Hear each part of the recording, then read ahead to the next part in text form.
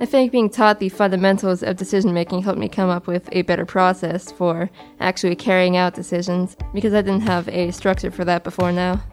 When you're making a decision, you want to set your goals. What are your values? What do you want to accomplish with this decision? And, even make a pros and cons list to determine what is the benefits and harms of this. And you can look through everything from a risk versus reward lens.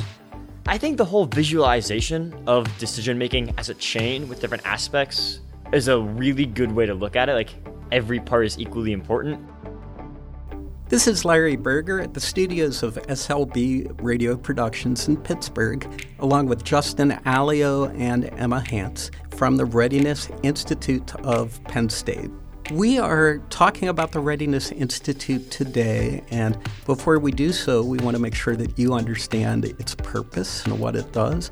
Justin, can you give an overview of the mission of the Institute and what it does? Absolutely, Larry. So the Readiness Institute of Penn State enables education, industry, and community partners to coordinate, collaborate, and create learning experiences for learners to achieve community and future readiness. And you cannot be future ready without being community ready first. Now, today, we are going to focus on one of the essential skills at the Readiness Institute, and that skill is decision making. How you make good, logical decisions and what some of the fundamentals are in doing so. Emma? Good decisions are ones that keep you heading in the direction that you want to go.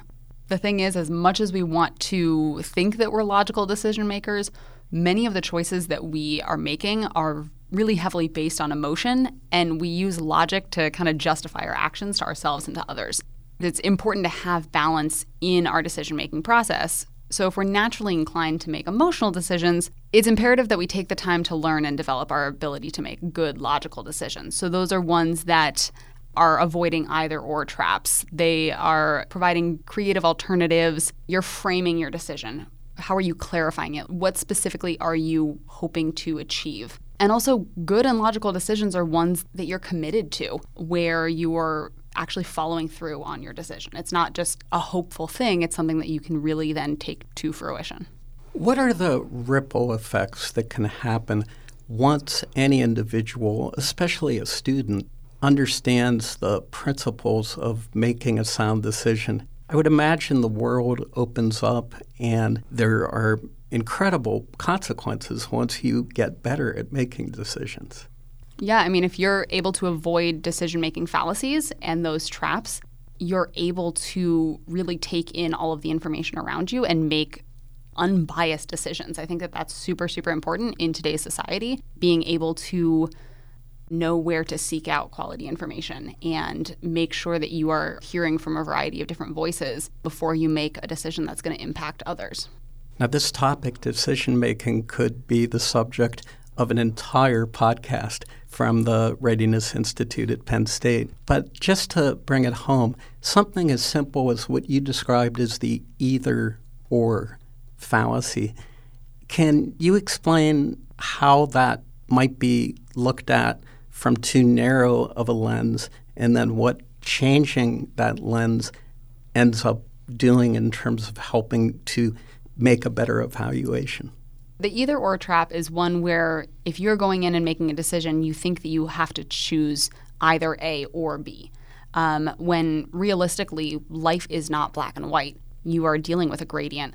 And to be able to avoid that and say, like, okay, let me explore other alternatives. It's not just one or the other. What are other things that I can do, other steps that I can take to incorporate a variety of different options, opportunities, et cetera, and move forward with a choice that best benefits not only you, but also those around you.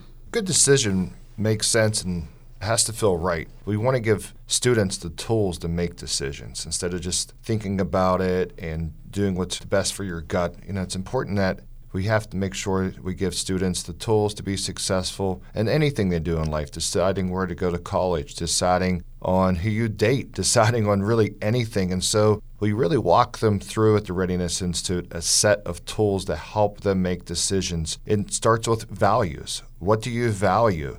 What do you want from the decision-making process? What's your sound reasoning? At the end, how do you know it's the right decision? Because that decision could impact things in their life that could be great or could harm them. So it's important not just to go through life and not have the skills and tools to make decisions. You have to have the skills and tools to make a decision. That's Justin Alio of the Readiness Institute at Penn State. And you also heard Emma Hance from the Readiness Institute. Now let's hear from some students who recently completed training at the Readiness Institute and get their thoughts about the importance of good decision-making and what they learned about decision-making.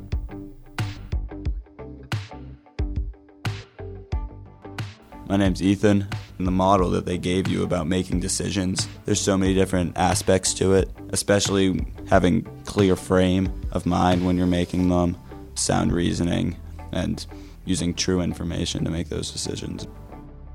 My name is Grace. So there's a lot of elements that go into decision making, and you have to factor in that, okay, there's going to be changes, there's going to be roadblocks, and you're going to have to try and make decisions that will work around those.